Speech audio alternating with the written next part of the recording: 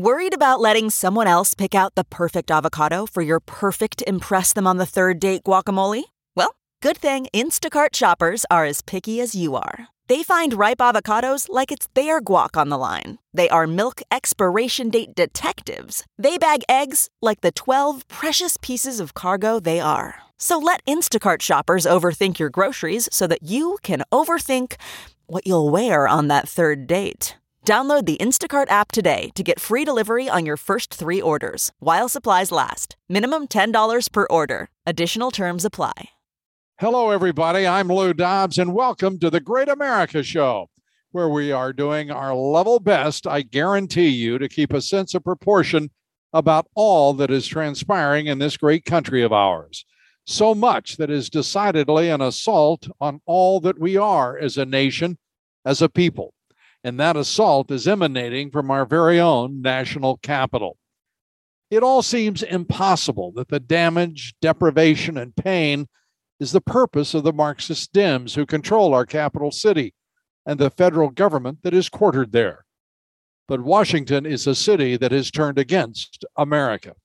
Whether it is a jury trial that rejects all evidence, testimony, and reason to acquit one of Hillary Clinton's 2016 campaign attorneys of lying to the FBI, or a president whose politics and policies are undeniably the reason tens of millions of Americans are now suffering from runaway prices for gasoline, clothing, food, and products of all kinds. A president who first tried to blame Vladimir Putin for rampant high inflation and who now has turned on his own aides, advisors, and officials to blame them for the mess that he and his puppet masters have made of our markets and economy. A president that is bumbling and blustering his way, I'm afraid, to war with Russia. The man is a danger first to America and the world right now. And incomprehensibly, he hasn't been in office yet for a full 17 months. Think about that, if you will. Think about it. Not even a full 17 months. Biden hasn't been in office for even a year and a half. And already his devastating impact throughout America is being felt by almost everyone. He habitually lies. He is habitually wrong about just about everything. And he's utterly delusional and surrounded by those who are exploiting his impairment and enfeeblement for their ideological purpose.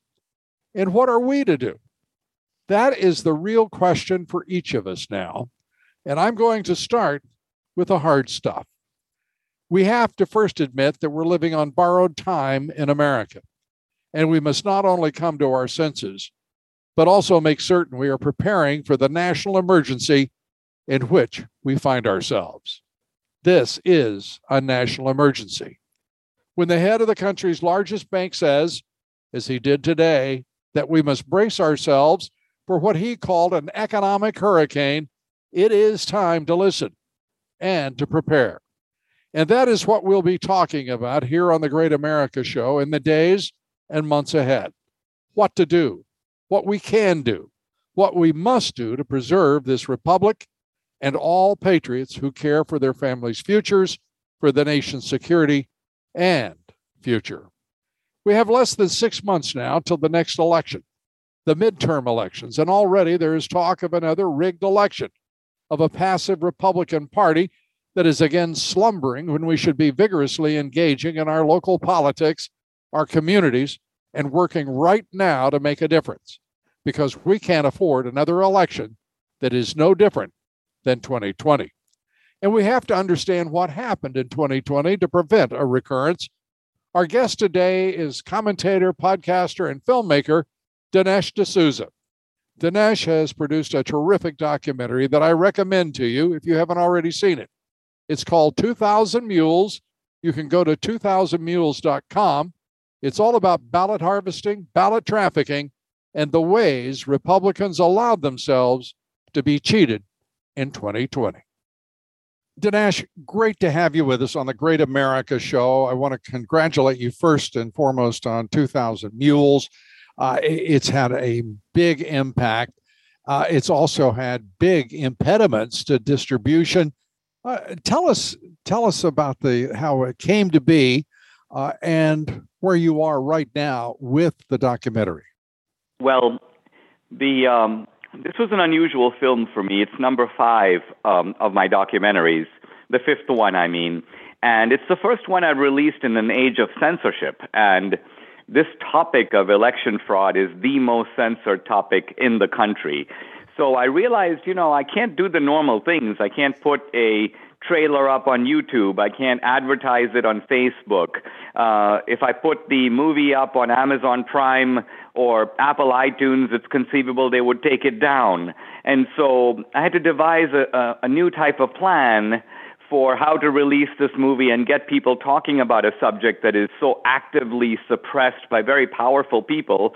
And so that's really what I was up against. Now, I think on the other side of it, this is a topic that's haunted the American mind. People have been worried about it, worried about the integrity of our democracy.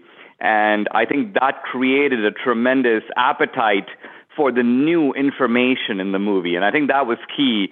This is not a recycling of old anomalies or even cases of episodic fraud. It's an effort to demonstrate through the use both of technology, cell phone geo-tracking, but also surveillance video, that there's a whole side of the 2020 election that no one had really seen before. And the beauty of the movie is it sort of takes you to the scene of the crime. You're actually able to observe these mules in action, and you realize that, look, everything I thought I knew about election fraud doesn't really apply here. This is a completely new way of looking at that issue. Absolutely, and the movie is doing superbly, and that is good for certainly it's good for you, but it's also good for the Republic because more people have to understand what is happening. In this instance, it's happening in Georgia. In Georgia, by the way, how surprised were you that the elections board, I should say, dismissed all claims based on your movie when people are watching the evidence before their very eyes? What in the world is going on in Georgia? Well, it's important to realize if you look at that Atlanta Journal-Constitution article that is titled something like "Election Board Dismisses Allegations Raised by 2,000 Mules," and then you read down into the first paragraph, you realize, first of all, that they are discussing a single case. They're discussing one guy who is seen, by the way, on video, stuffing multiple ballots into a box. And evidently what the Georgia investigator did was he went to try to check this out, and he claims that he was able to verify that this guy was merely depositing ballots of his own family members. And now, the first thing to remember, Lou, is if you know anything about elections, you realize how difficult something like this is to verify. How would he do that? The obvious way to do that is to say, okay, let's go back and look at the ballots and see if, in fact, his family members cast those ballots. But there's no way to do that, because with an absentee ballot, once you take the ballot out of the envelope, the two pieces of evidence are permanently separated and can never be joined back together again. Moreover, when an election official opens a box, they don't write down the names of voters who cast votes in that box. They merely count the total number of ballots and say we collected 147 ballots, let's say, from this box. So this guy did none of that. There was no way he's able to verify anything. All he did is he went to the actual guy himself and said, "What were you doing?" And that guy said, "I was depositing the votes of my family members." Oh, okay, he's cleared. So if you actually know something about the topic, you realize that this is a completely questionable exoneration, even in this one case. It's not a refutation of the movie. It's not a refutation of the 242 mules. It's a single case. And even in this single case, there is absolutely no way for the Georgia election officials to know that that guy deposited the ballots of his family members. And again, overwhelming evidence. And not one, as to my knowledge, not one single effort to refute the essence of the geospatial targeting that you employed to run down the mills and the ballot harvesting. Has there been such a claim? Yeah, the remarkable thing is a lot of the fact checkers have said that geo-tracking is not very accurate, we can't count on it, even though this technology is now quite mature. I mean, it's used by the Defense Department to pinpoint a target. It's used by, every Uber driver to get exactly to their customer. A guy writes in Miami airport, he goes, I just called Uber and my phone knows I'm standing in front of gate F, door 37. Your phone knows that. The CDC uses geo-tracking to verify if people are social distancing. And if geo-tracking is not accurate to within 6 feet, how would you possibly even do that? So the genius of True the Vote, this election integrity group, is that they merely took the technology that's being applied in 20 different areas and said, let's apply it to ballot trafficking. And the left, which, by the way, has celebrated, the FBI used geo-tracking to say if Mr. X on January 6th, was he inside the Capitol door or was he outside the Capitol door? So they celebrate geo-tracking in all these cases, except the one case where it busts this illegal cartel of paid ballot trafficking, which is, by the way, illegal in every state. The only group that I've heard take that on, when I said attack it with forensic science and scientists, I don't consider PolitiFact and all of these nonsensical left-wing so-called fact checkers at all. They're nothing more than ready reserves for the assaults by the usual assaults from the left-wing corporatist media. Would you disagree? No, I think what they do is if they want to make a point, let's say geo-tracking is inaccurate, they start calling around to various professors, very often not even professors of computer science, but of political science, until they find one guy who goes, oh no, geo-tracking cannot tell the difference between going to a Dropbox or walking by a Dropbox. Now, first of all, that's complete nonsense. Geo-tracking can absolutely tell the difference between a dot that is moving versus a dot that is stationary, and it can tell the difference between going past an object and going to that object. This is done, by the way, by law enforcement all the time. So what the fact checkers do is they shop around to find an obliging academic to say some nonsense, and then they present that as being an irrefutable fact, as if no one can possibly disagree with this clown. I love a headline in the Gateway Pundit. Wireless Services CEO destroys ignorant attacks by fake fact checkers of 2,000 mules. The fact checkers don't have technical foundation for comments they're making, said he, and he is certainly right, as we're discussing right now. But the reality is there is a huge class of people right now who are invested in no further queries of what happened in the 2020 election. We see the expression always, the already debunked, the falsely based claims, whatever whenever talking about the corruption of our electoral system in 2020. And for whatever reason, it extends to our courts. It extends to states' attorneys general. It is disgusting to me to think there is this built-in establishment reflex protecting who and what. I don't know. Well, the reason it is so powerful is because to a degree it is bipartisan. And by that I mean that there is a substantial cohort of Republicans who they just do not want to revisit 2020. I don't know if it's just partly a sense of inner relief that, we got Trump out of there and that's a good thing. So in this one case, we're going to pretend not to notice. I'm not sure if that's it a little bit, or if it's simply that Republicans just don't like the hassle of fighting the Democrats in an area where the Democrats have become, you could almost call them master jiu-jitsu fighters. I mean, they've been doing election fraud since the 19th century. They're really good at it. And they've got a massive army of lawyers and funders and so on in the kind of elections industry. And it's something, Republicans focus on the campaign. Let's have a rally. Let's get people to get the message out. But Democrats focus on the actual mechanics of the election. Where are these drop boxes going to be exactly? Who's going to open them up and take the ballots out? Who's going to be counting the votes? That particularity is something that Republicans are going to have to learn to pay more careful attention to. And they're never punished when they are caught in electoral fraud, or punished for not having, never punished for not having Republicans watching over a polling place to make sure that the counts are legal and lawful. It's amazing to me. Take Philadelphia, for example. We watched and I can speak firsthand at this.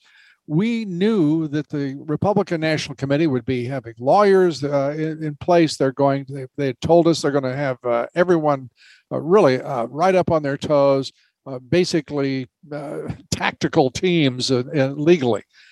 It turned out to be the biggest joke. The lawyers were pushed away from the polls. The poll watchers themselves never were allowed to take position in poll after polling station all around Philadelphia. And that was happening in Wisconsin. It happened as well in Michigan, Wayne County, in Arizona, Nevada, Georgia, you name it. Everywhere it seemed. And I mean, look, the Republicans never knew what to do. A private citizen, Zuckerberg, was able to put almost $500 million into the elections, get all kinds of leftist activists to infiltrate election offices. He was able to strong-arm a lot of counties and cities, basically saying, listen, if you want my money, you got to put a whole bunch of mail-in drop boxes out there. So all of this is just absolutely scandalous. And yet it's been going on, and it's been allowed, and it's enabled the heist that is described in 2,000 Mules. Right. I think what makes the movie so strong is you've got the geo-tracking evidence, which is interesting in and of itself, but it is then corroborated by the surveillance video. Right. It's almost like saying, I have a guy and his phone shows that in a particular house, this serial killer showed up in so-and-so's apartment at 2 a.m., and then you look in the video, and sure enough, there he is. And that's what we have in the movie. The geo-tracking says that this mule is going from Dropbox to Dropbox to Dropbox. Now, not all the Dropboxes have surveillance. In fact, very few do. But it turns out that, let's say he got to this box at 3 a.m. in the morning. You look on that box, happened to have video. You look on the video, there's the guy. And what's he doing? Looking around to make sure no one sees him. He's wearing latex gloves, and he's stuffing ballots 1, 2, 3, 4, 5 into the box. So this is why the movie is so powerful for people who really see it. They realize that all this nonsense about people dropping off their ballots of their family members or cab drivers driving by a drop box, or even election workers, or maybe these are election workers, Dinesh, just collecting ballots. No, look on the video. They're not taking ballots out of the box. They're stuffing ballots into the box. Absolutely. And one of the things that Catherine Engelbrecht, who runs True the Vote, with whom you work so closely in producing this movie, she said, we were talking, I'm going to say 6-7 months ago, and she started talking about the dangerous people that she has encountered. We didn't go into any depth of it, but making it very clear that the people who are behind this and who are protecting these outrages against our electoral system in the Republic are sinister, and they are evil. I mean, I agree. There's a tremendous amount of resources behind this, and the left and the Democrats fight to make sure that voter rolls aren't cleaned up, and that's how when absentee ballots are mailed out, they go to a lot of people who are either dead or have moved or have graduated and moved to a different city. Mm-hmm. They also fight to make sure that there's not careful signature matching. So, it's like telling a bank teller, listen, don't really bother to compare signatures. Just make sure the scrawl kind of looks the same to you, and then we're good to go. I mean, all of this is going to make a heist much more likely, and of course, in this case, it did occur. And we know that in Europe, out of 57 countries, 57, only one does not have voter identification. We pretend in this country, for whatever reason, that voter identification is a burden too great for minorities because they won't turn out to vote if you have voter ID. That the disadvantaged won't be able to afford to have an ID. This is such preposterous nonsense. It is, first of all, it's ignorance and it's bigotry of low expectations, I must say. And why do the Republicans go along with such nonsense? Only because they are afraid of being called racist. I mean, they know how absurd it is. The same black guy who supposedly is being deterred from voting because he's not smart enough to get an ID. Well, he still needs an ID to open a bank account. Still needs an ID to fly on a plane or show up at the doctor. So nobody claims that that's like travel suppression or banking suppression. It's not. So I think that the fact that in this one area, IDs suddenly become something so prohibitive, so difficult to get, so discouraging to women and minorities, really shows you that this is a fraudulent argument that is only sustained by accusing everyone who disagrees with it of being a racist. And 2,000 mules, what is it going to do? What do you expect to be the result of so many people seeing it? What impact do you think it will have in the months ahead on the midterm elections? Well, I think it's going to be a galvanizer for the Republicans who have suspected this for a long time. There's widespread belief that this election was stolen. And what this does is it provides a kind of empirical grounding, a rational basis that, you know what, you weren't dreaming. This is suspicion that you had for so long is actually well grounded. Number two, I think it's going to be an open question whether the documentary can make its way and be seen by enough independents and Democrats. Now, the left is trying to block that. I just saw a headline in Mediaite, and it goes something like this: "We've seen this movie, so you don't have to." So the left is kind of terrified that if Democrats see the movie, they'll be like, wait a minute, what am I looking at? I don't want to win by cheating. This is horrible. And so the left is trying to block its own side from seeing the movie. And I think that's going to be a critical question. Can we get the message out in such a way that even Democrats will see the movie, even they will know something is amiss?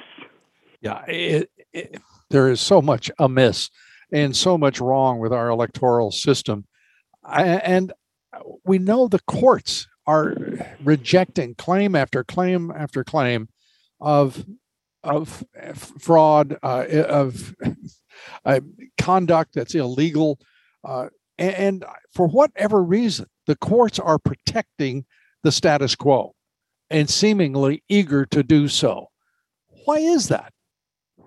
Well, some of that, I think, is attributable to the fact that there's a very narrow window from Election Day, November 3rd, to, when the electors vote in December, and then when the votes are ratified in January. And so it's almost like courts need the evidence right then. It's almost as if you were to ask, solve this murder in the next 6 weeks, or otherwise the statute of limitations has expired. Right. So I think that's a serious problem. The courts also use a principle that is sometimes known as the but-for principle. But for this alleged fraud, would the election have come out differently? And so a lot of the things that were brought up right after the election were significant, but not significant enough to change the outcome. But I think that what this movie shows is coordinated fraud of such a magnitude that it is sufficient to change the outcome. It meets the but-for standard. Yes, I agree. And then you have the Attorney General, Dinesh, who actually, in my opinion, is the person who changed history. When in the final debate of 2020, the second debate, the final debate between Biden and Trump, he knew that Biden was lying through his teeth about the laptop of his son, the laptop from hell, knew the contents, also then held up a phony shield of 51 so-called intelligence veterans, including 5 former CIA directors who said it was Russian disinformation. This was one of the most well-orchestrated defenses I've ever seen in disinformation of any kind. And I believe Bill Barr deserves immense blame. It didn't intervene, he said, because he didn't think that would be appropriate. even though he knew Biden was lying through his teeth to the American people and thereby intervened in behalf of Joe Biden. Your thoughts? I mean, consider the absurdity of the situation. You've got a DOJ under Bill Barr. You've got an FBI. You've got all the resources at their disposal. And yet it takes a tiny outside group based in Texas called True the Vote to apply the very simple idea of monitoring people's cell phones, a technology well known to the FBI, well known to the DOJ. And yet they could easily have done the work that led to this film. Let's think about the surveillance video in this film, which, by the way, has never been seen before it's aired in this movie. It was already available to all the states because it comes from their cameras that they installed. They already have this footage. We don't have to give it to them. They already have it. They took it, and yet they never looked at it. So think of the level of negligence and the foolishness of these people stepping forward and pompously asserting, well, this was the most secure election in history. Nothing could be further from the truth. No, nothing could be further from the truth. And by the way, about surveillance video, many of those polling places and drop boxes were not surveilled, even though they were required, quote unquote, to be. And much of the video that was taken on those drop box locations, I'm sure you will agree, disappeared. We have video that's disappeared in countless places, even though it's to be retained, and no punishment for that, no penalty, and no consequence. Yeah, this is something that's really worried me, is that in the years I've been in America, I was born in India. I had for most of my adult years a civics book idea of America, a basic trust in American institutions. I think that we've now seen that at least in our time, that trust is undeserved. And we need to put a much more skeptical eye on pretty much all our public institutions because they've just let us down so badly. Yes, and I couldn't agree with you more. And when we hear these pedantic and pompous claims from the establishment of both parties, as you point out, well, we mustn't interfere with the voters' confidence in the electoral system. The hell you say? That's exactly what we're supposed to do. That's exactly our role. We are supposed to be skeptical of our government. We are supposed to be skeptical of their glib answers to serious questions that go to the very heart of our republic, our democracy. And these fools want us to avert our eyes and play as though all is well.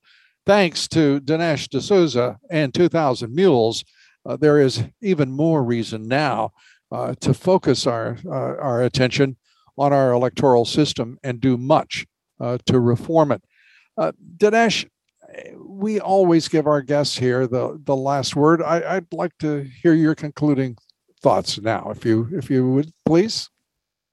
Well, I think what I'm hoping for here is that some law enforcement agency, and I'm hopeful this will happen potentially in Yuma, Arizona, will raid these so-called stash houses and will start interviewing and arresting these mules, because that's how you bust any kind of cartel. You start at the bottom with the low-level operatives.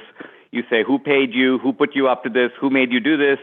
And that's how you work in any other area, and this one would be no different. With regard to the movie, I'd suggest people look at the website, just 2000mules.com, the number 2000mules.com.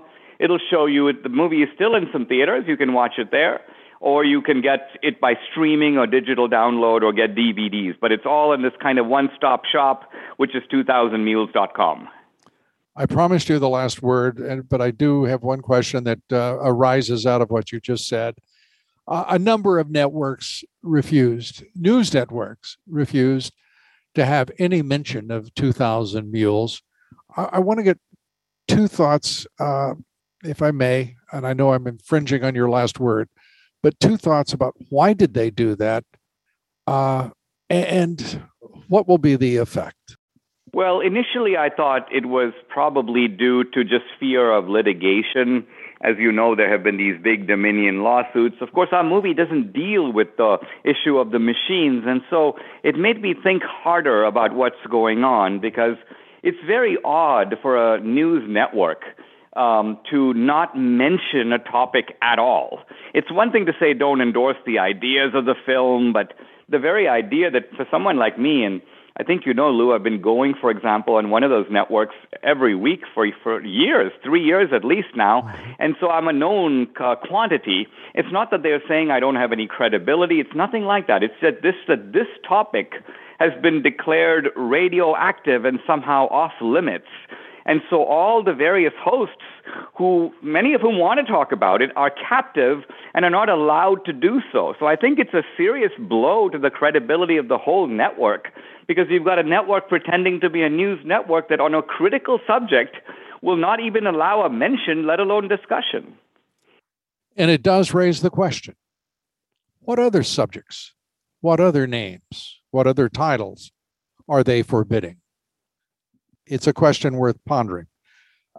Dinesh, thank you so much for being with us. We appreciate it so much. And we can congratulate you on another splendid, terrific documentary, 2,000 Mules.